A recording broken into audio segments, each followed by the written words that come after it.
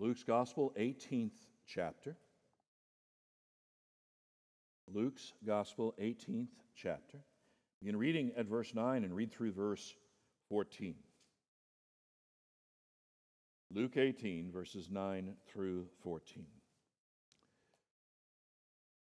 He also told this parable to some who trusted in themselves that they were righteous, treated others with contempt. 2 men went up into the temple to pray. One a Pharisee, and the other a tax collector. The Pharisee, standing by himself, prayed thus: God, I thank you that I'm not like other men, extortioners, unjust, adulterers, or even like this tax collector. I fast twice a week. I give tithes of all that I get. But the tax collector, standing far off, would not even lift up his eyes to heaven, but beat his breast, saying, God, be merciful to me, a sinner. I tell you, this man went down to his house justified rather than the other. For everyone who exalts himself will be humbled, but the one who humbles himself will be exalted. This is the word of our God. Let's pray. Help us now in these moments, Father. By your Spirit, we rightly see and hear, understand and apply this your word. Lord, if we are in need of repentance, we pray you grant it. If we have not trusted you, may we be brought to that faith. For we pray all this in the name of our Lord Jesus Christ. Amen. We've been looking at our proposed confession of faith. We've considered several different things up to this point: Scripture, God, man, salvation, justification, adoption, the free offer of salvation, and even regeneration. And today, we come to the article on repentance and faith. This actually is the first article in the confession which emphasizes something that we are to do. Now, while the previous articles include our actions, they are primarily explanatory in terms of who and what. This article puts a duty upon us to do 2 things: repent and believe. The responsive reading this morning, the reflection on Paul's words to the Ephesian elders, included this statement, testifying both to Jews and to Greeks of repentance toward God and faith in our Lord Jesus Christ. Repentance and faith. Here's what our statement says. We believe that repentance and faith are sacred duties and also inseparable graces. They are produced in our souls by the regenerating Spirit of God, who convinces us of our sin, guilt, danger, and helplessness, and of the way of salvation by Christ. We then turn to God with confession, repentance, and a plea for mercy. At the same time, we trust in the Lord Jesus Christ alone as the all-sufficient Savior. Again, I find that statement so comforting and encouraging and instructive in that it does tell us these are inseparable graces. Where there is repentance, there is always faith, and where there's genuine faith, there is always repentance. You must never separate those things. Far too much modern evangelism has no note of repentance, but merely an exhortation to believe. Now, you must believe, but you cannot savingly believe unless you've repented, nor have you genuinely repented unless at the same time you believe. It is the proverbial 2 sides of the same coin. These must never be divided. This 18th chapter of Luke is showing us the last things in Christ's public ministry prior to his journey to Jerusalem. This particular parable is only found in Luke. Ligon Duncan points out, Jesus knows, they'll view the Pharisee as the righteous man and the tax collector as the sinner, and thus assume the Pharisee is the star of the show, the hero of the story, the good guy. And the tax collector is the bad guy. But we've got it upside down. Pay attention to how those two verses, 9 and 10, open the story for us. To some who were confident of their own righteousness, thought they were righteous, treated others with contempt, he tells the story. You see, folks, we love our lists of accomplishments. We love our moral resumes, our religious checklists. We love that stuff. And one of the dangers, truthfully, in the matter of personal devotion to Christ can often be that it turns into a self-congratulatory exercise. Now, maybe we're not so gauche as to actually keep a sheet, but in our mind, Bible reading, yep, did that this morning, even read a little extra. It was hard. It was Chronicles, right? And I prayed. Yes, I did. It's payday. I wrote my check, church. Or, I'm sorry, that's a little antiquated now, isn't it? I got online and gave. I even read ahead on the Sunday school lesson. I got some questions for that teacher he may not be ready for.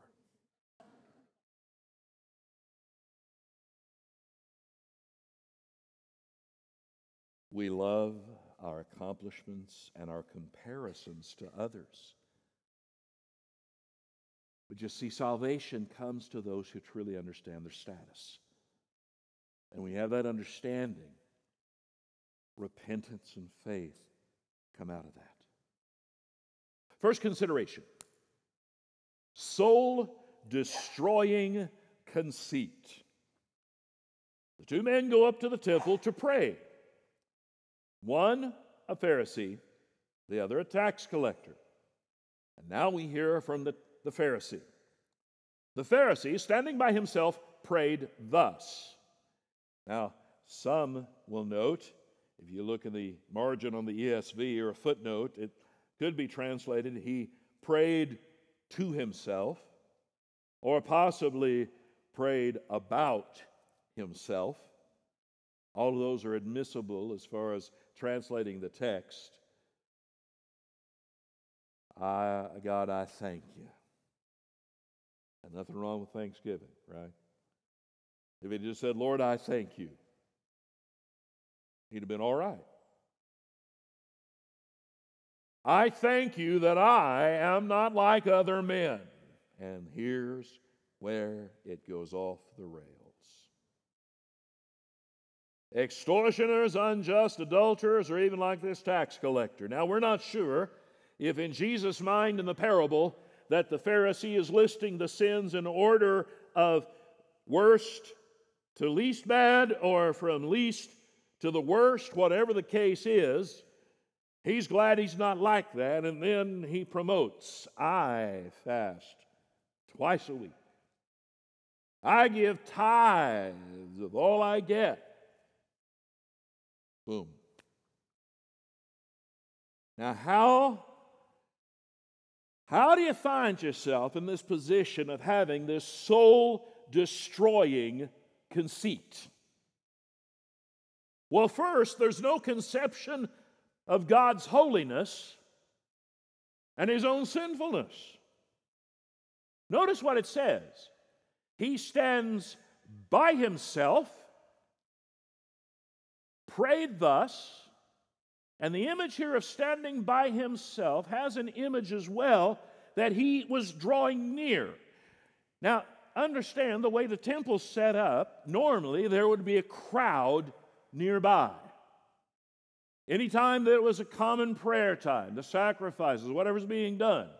And this man finds a way to get by himself. Well, about the only way to get by yourself was to draw closer to the Holy of Holies, because everybody knew there was lines you didn't cross. Well, this fellow decides he can get close. He stands by himself.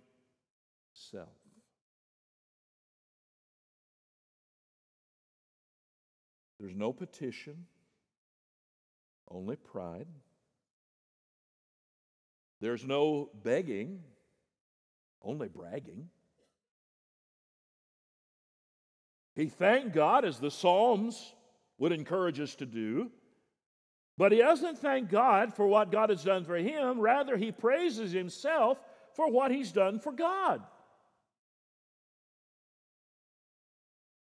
He doesn't think about the awesome holiness of the God to whom he presents himself. My friend, hear this and hear it well. There ought to be a reverential fear if you think very long or very hard about God based on the text of Scripture. God did not soften in some way between Old and New Testament. God has not changed. He is still holy. I remind you that the vision that nearly destroys Isaiah in Isaiah 6 is the same vision virtually that the Apostle John sees in Revelation chapters 4 and 5. This has not changed. Holy, holy, holy is the Lord God Almighty. An easy familiarity towards God can betray a hardened heart. God becomes secondary to religious performance.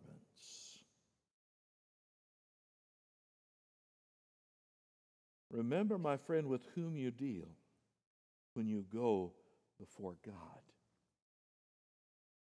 Be careful of unworthy thoughts.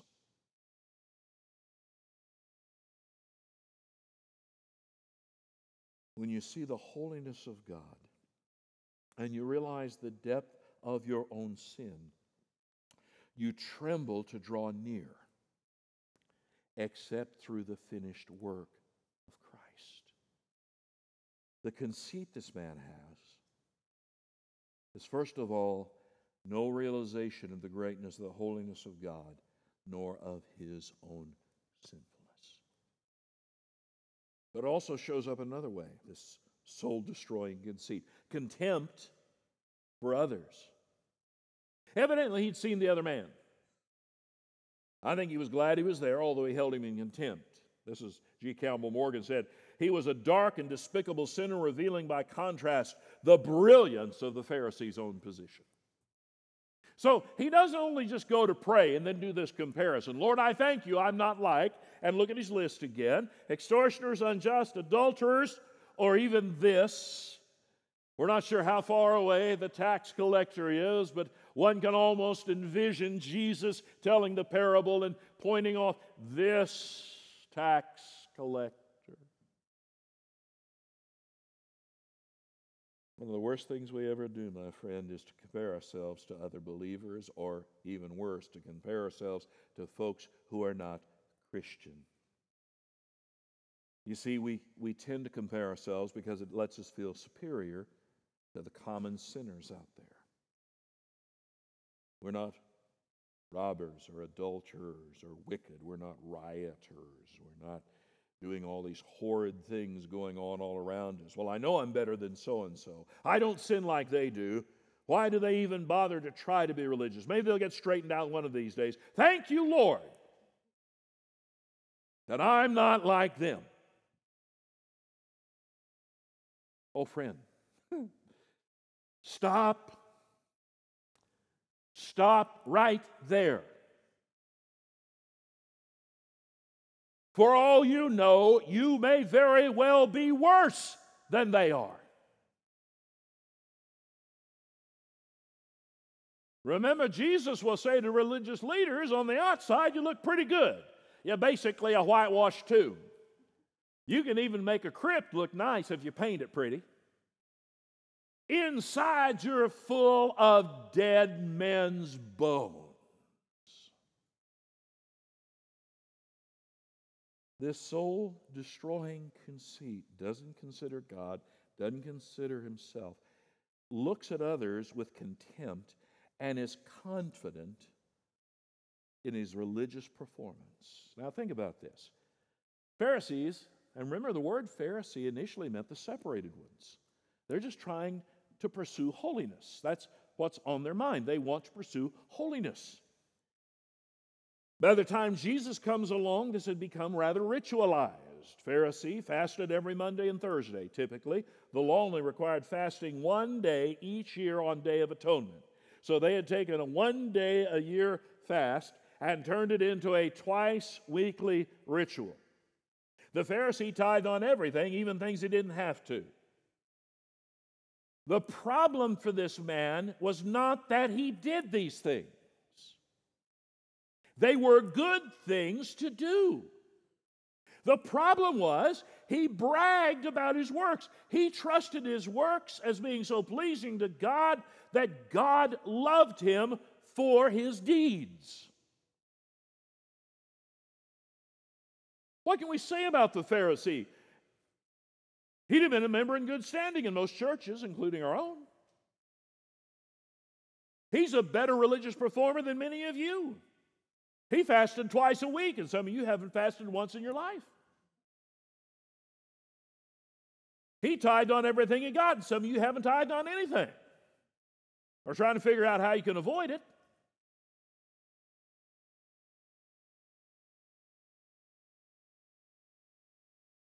You know what is the most telling as you read this?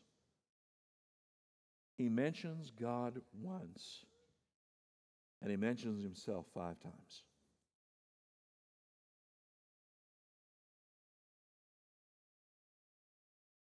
Belittling and taking sides against others becomes his self-saving strategy. One brother put it this way: in every one of us there's a Pharisee. All of us are but too prone to regard ourselves as good and others are wicked. Therefore we must take heed, especially in our prayers, that we do not become self-exalted. How great is the need that we should continually pray to be kept truly humble. C.S. Lewis is the one that observed that pride is essentially competitive. It gets no pleasure out of having something, only out of having more of it than the next person.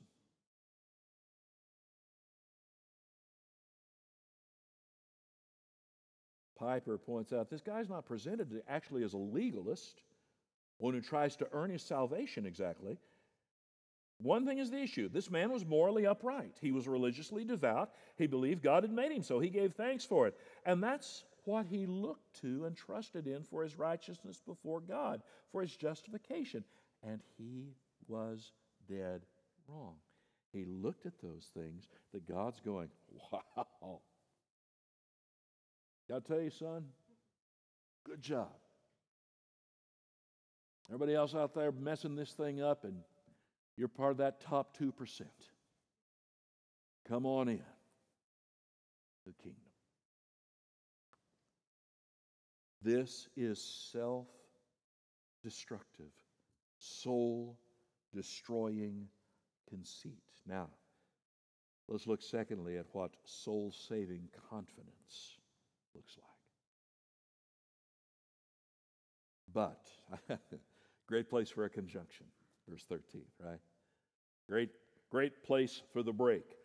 But the tax collector, standing far off, would not even lift up his eyes to heaven, but beat his breast, saying, Be merciful to me, a sinner. God, be merciful to me, a sinner. And I tell you, that man went down to his house justified. He realized God's holiness. How can you tell? Where does he stand? Far off. He doesn't run away, but he's not being presumptive. I'm not going to get too close to the Holy of Holies. He was at least a little bit familiar with the story of Uzzah and the ark, right? He won't even look up to heaven. And this goes with the next. Once you realize how holy God is, you come with humility. When you realize the holiness of God, you're reverent and properly fearful of coming to Him. And that realization, that awakening to the holiness of God leads to two things. Now, some of you are wondering, how am I getting around to repentance and faith? Here you go. Because the next thing that happens in this man is repentance and faith. How do I say that? Well, what is the first thing he says? God, have mercy on me. And what does he describe himself as? Sinner. The Pharisee apparently did not see himself as a sinner. The tax collector has no other identity before a holy God. Be merciful to me, a sinner. Both men begin with the same word, God, but this man literally calls himself not a sinner, but the sinner. It's almost like he sees himself as the only sinner living. He had no time to consider the Pharisee. He had no thoughts about other people's sins. He was completely absorbed in the realization of his own. And my friend, can I tell you that just understanding that will bring you miles down the road in Christian discipleship, understanding. Give you another little aside on that. It will make your marriage sweeter when you realize that you're a sinner.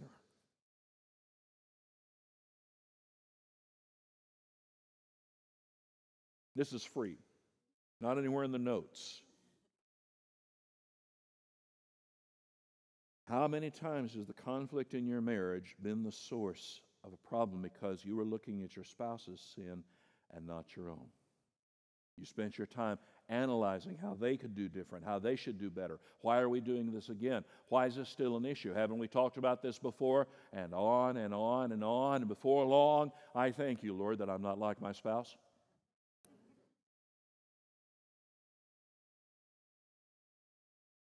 Suspect yourself first. You see, I read that and I can't help but think about the Apostle Paul saying, this mercy was shown to me, the worst of sinners.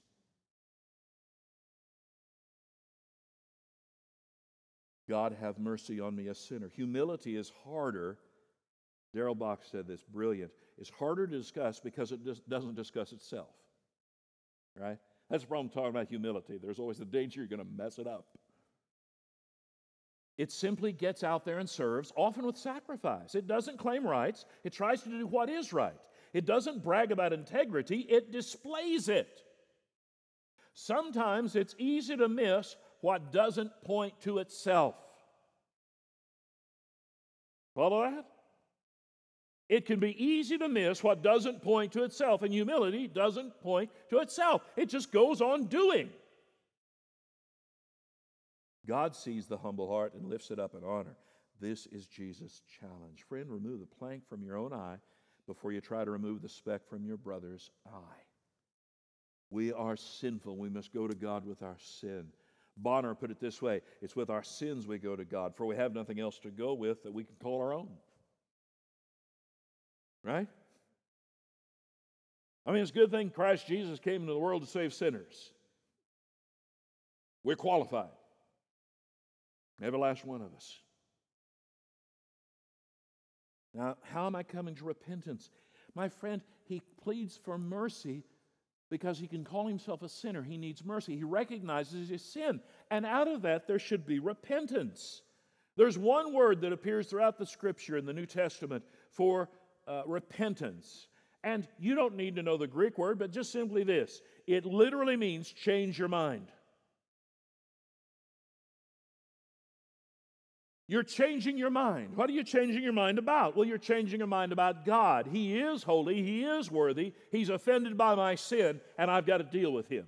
You're changing your mind about yourself. I'm sinful. I deserve judgment. You're changing your mind about sin. It's bad. It's damning. It's destructive, and it's opposed to all the holiness of God. And it changes your mind about righteousness. It's what I need. It's what God demands, and it's the very thing I do not have. God be merciful to me, a sinner. But you see, the text isn't just about repentance, it's also about faith. God have what? Mercy. Now, why would the tax collector pray like that unless he was a man whose heart could sing the 32nd Psalm? Blessed is the one whose transgression is forgiven, whose sin is covered. Blessed is the man against whom the Lord counts no iniquity, and in whose spirit there is no deceit. He could do it because he trusted the promise of God. God will be merciful. Cry to him, he will hear you. Repent, turn to him, he will show you kindness. The one man is justifying himself before God. The other man was not asking for justification, he was asking for mercy. The man who justified himself remained unjustified. The man who sought the compassion of God went to his own house justified. He pled for mercy. Now, why hammer away at this? Of course, the question comes, what do you mean when you say faith? Now, there's a word that has become quite malleable over the years. What's faith? Here's the place, and I've used it before. I'll use it again because one day you'll learn it, and it'll just be autopilot for you, all right? The Reformers describe faith as having three things: knowledge, assent, and trust. For you Latin files out there, I guess it would be notitia, assensus, and fiducia. What did he mean? What are the Reformers saying?